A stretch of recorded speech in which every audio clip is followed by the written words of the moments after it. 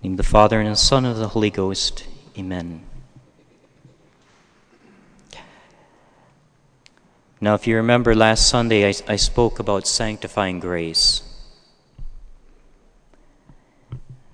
Sanctifying grace is truly something great, that the Holy Trinity lives in the soul, that God possesses the soul, and the soul is possessed by Him, you might say.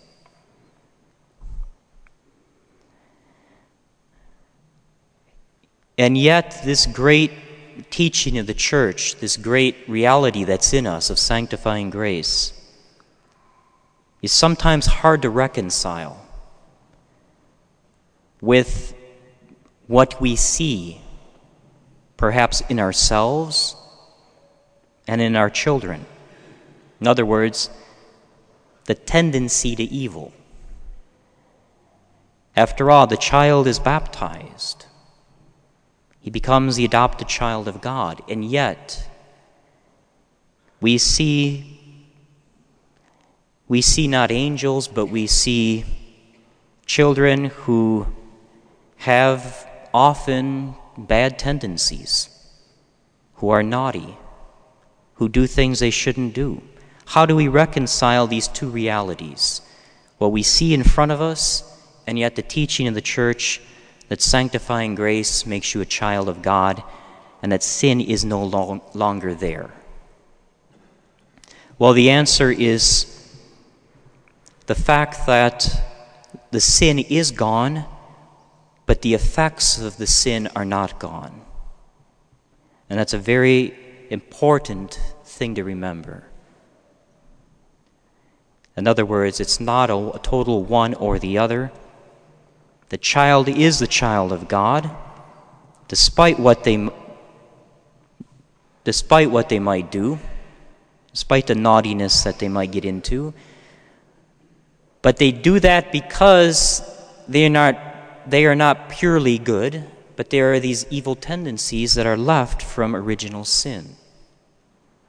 I speak about, of course, very young children here. But it's in all of us. And when we sin ourselves, we just make that tendency worse. This is important to remember, though, when it comes to the upbringing of children, because a lot depends upon it, and we can be in great illusions about the raising of children if we don't take this into consideration. The effects of original sin are still there. The young child cannot control his own will and passions. He has them, but he cannot control them. That control can only come gradually through discipline, which the parents impose. So the parents then must discipline a child early in life in order to help them develop the control that they will, little by little, establish over themselves.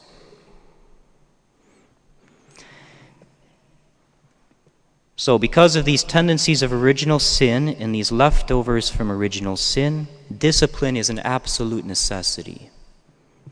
Now, when we speak about discipline, what do we mean? Well, it's not the same thing as punishment. Discipline means a kind of learning.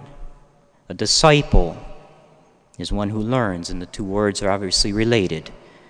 So discipline is a kind of training or learning. And for a child, it must begin from the very start of their life.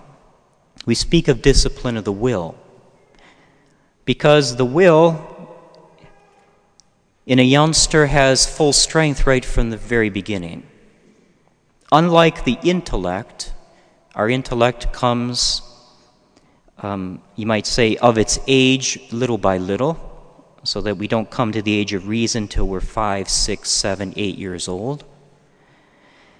The will has its strength and its power from the very start. And that's important to remember, because if you think the will is like the intellect, you neglect discipline, bad things are going to happen. Whereas you cannot reason with your young child until they get a little older, and you can start reasoning with them little by little. Discipline of the will has to start from the very beginning. Now, it can take many forms. Obviously, words, even looks, and of course, actions. Discipline is setting boundaries for the young will, setting limits. And the child is always secure when they know their limits. Discipline gets across also the fact that the parents are the ones in control. Unfortunately, today, many parents are frightened by discipline. They're frightened to give discipline. Either they have the wrong impression of it, or they're scared because they think it will harm the child, or perhaps harm the relationship between the parent and child. Well, that's not true. Many kids, in fact, directly challenged parental authority within the first year to year and a half of their life. And we have to say it is willful disobedience. I'm not saying it's sinful because they have no knowledge of what sin is. They can't conceive that, but it is willful. It is willful. Of course, for an adult, for someone who's reached the age of reason, something that is willful and it's bad is automatically a sin. But that's not true of a young child. But there are moments of willfully defiant acts in which the youngster must be disciplined. Because these are power struggles between parent and child, and the parent has to win. Firmness has to be used then, which is, of course, always tempered by love. But it's important that the parent not back down in these little struggles of the will. They have to be won by the parent. Very important for the child that the parent win. For his future development and control over himself. Remember, at such times when you're dealing with youngsters, young children, you can't reason with them. Don't try. As they get older, you can start putting reason into it. But the child, by his action, he can't think it out, but what he's saying is, what if I don't obey? What if I want to do it differently? And the only answer is to, of course, force them to comply to what is right, which is the parent's will. The little ones need to know two things. They need to know who's in charge, and they need to know that that same person loves them. And of course, love is all important. It should be the motivating behind discipline. It should always be love. But there are moments when in every youngster's life, the parent's love has to take the form of discipline. There's nothing sadder than to see a youngster who has contempt for his parents. And why does that happen? Well, most of the time it's not from a lack of love that the parents have, but that there was a lack of discipline. So the kids, they need it, and in a certain sense they want it. It's kind of like baptism. When you bring the infant to be baptized to church, they can't answer for themselves. They have godparents to do that for them. But if they could, if they knew what it was, and if they could answer for themselves, they would say, yes, I want that, I need that. Well, it's the same with discipline. They can't say it, they're not capable. But if they knew the great good that comes from it, they would say, yes, I need that. So dear parents, don't be surprised when your children test you, even at young ages. That's normal. It's in human nature. Some are worse than others, but Don't be surprised. Win those early battles. Win them for love of your child.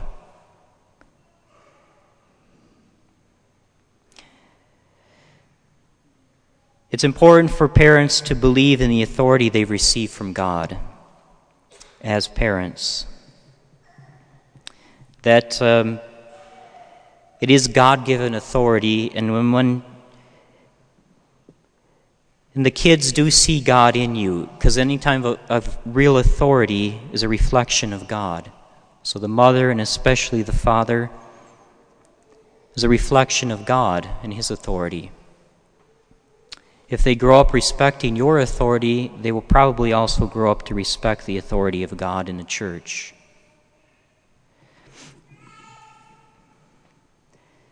Now, I've stressed the need for discipline here.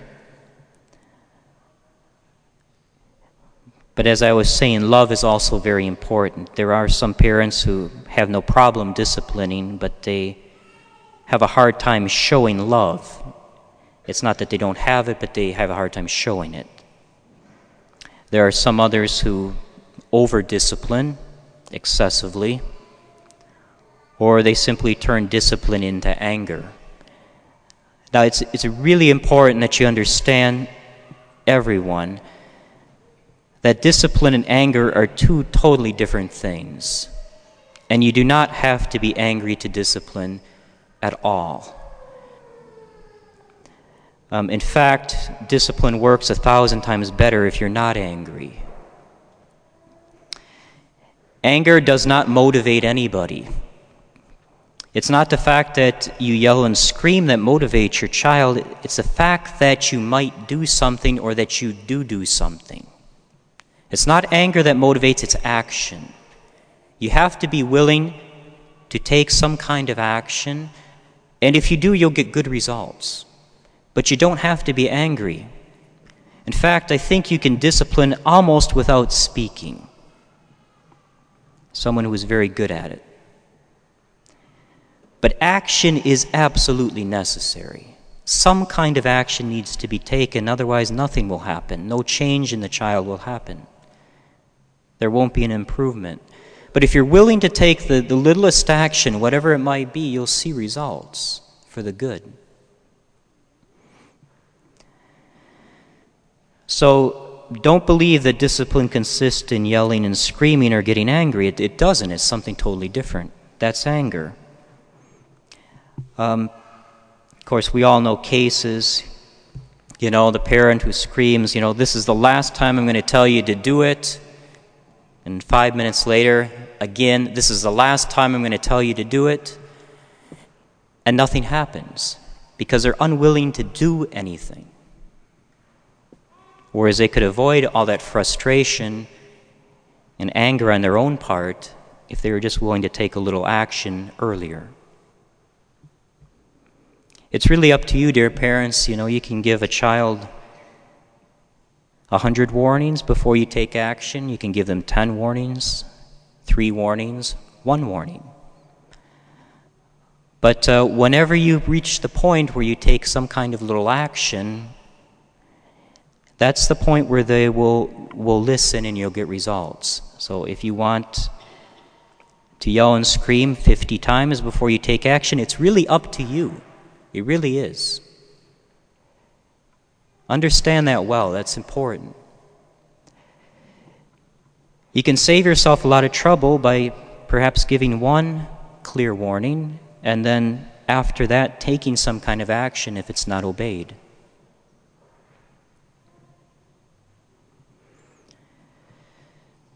So follow up disobedience not with anger but with some kind of consequence.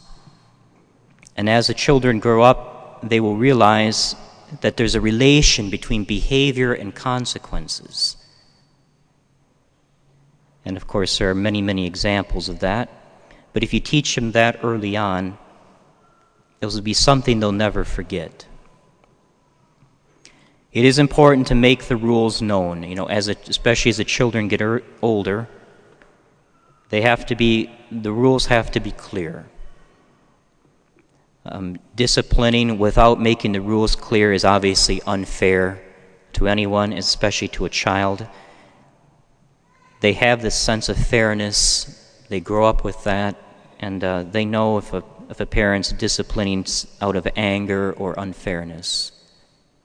So as the children start to grow older, make the rules clear. Set the boundaries clearly. And then be willing to take some kind of action if they are disobeyed. The last important point would be, please distinguish between what is willful disobedience or willful defiance of your will, and simple childishness or carelessness or accidents. Dear parents, if you get angry over carelessness of your child or thoughtlessness or something that is accidental, it brings no good result. It tends simply to break the child's spirit and not to help them at all. Once again, you have to distinguish between two things here: their will, and discipline should be aimed at their will, which needs that. It needs that to have the control. That will needs to be formed and shaped so that they can have control over themselves in their life. But the spirit of the child, and the spirit is something quite delicate. And what I mean by spirit, I mean how they think of themselves, how they think of you, and their relationship with you, and those kind of things. And that can be easily crushed. The will itself is strong and can take a lot of discipline, but the spirit is not. So make sure that when you discipline or take your actions or words, that you aim them at the will and not at this crushing the child's spirit. For example, saying things like, "Why don't you just grow up?" Or "That was stupid." Those are not forms of discipline of the will. Those are aimed at crushing the spirit, and that does no good at all. Rather, and normally that kind of thing happens after an accident or carelessness. It's not something intentional on the child's part. There's no reason to get mad at that. We all do it. We all have accidents. Those things don't leave when you get older. Don't get angry at carelessness unless it's willful. Aim at what is truly disobedience, not something accidental. And aim your discipline at the will, not at the spirit.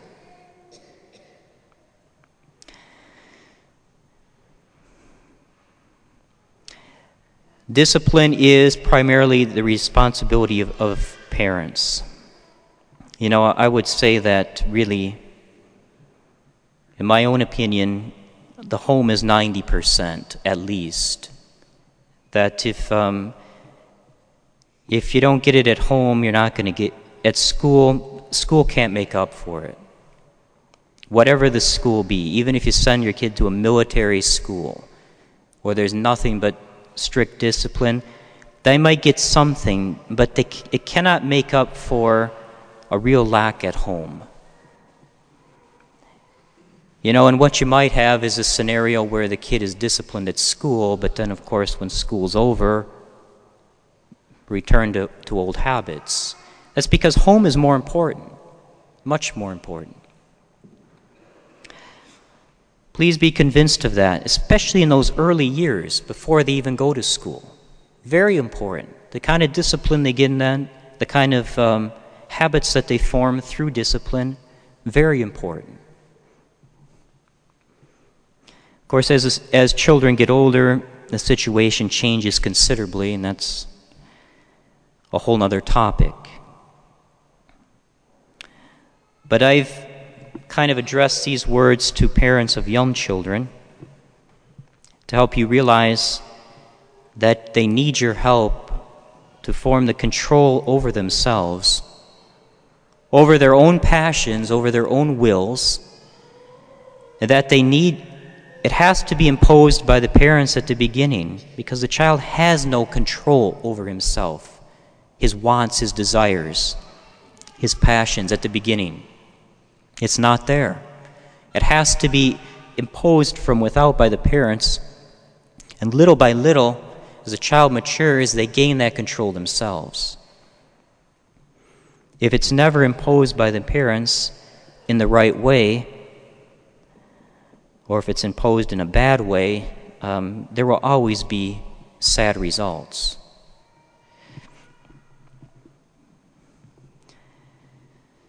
So don't let your children grow up to be slaves of their own passions and their own whims. Give them that discipline they need because you love them, precisely because you love them. It's like, the child, as Archbishop Lefebvre said, is like the young tree. It often can't support itself, or it starts to grow crooked or leaning way over.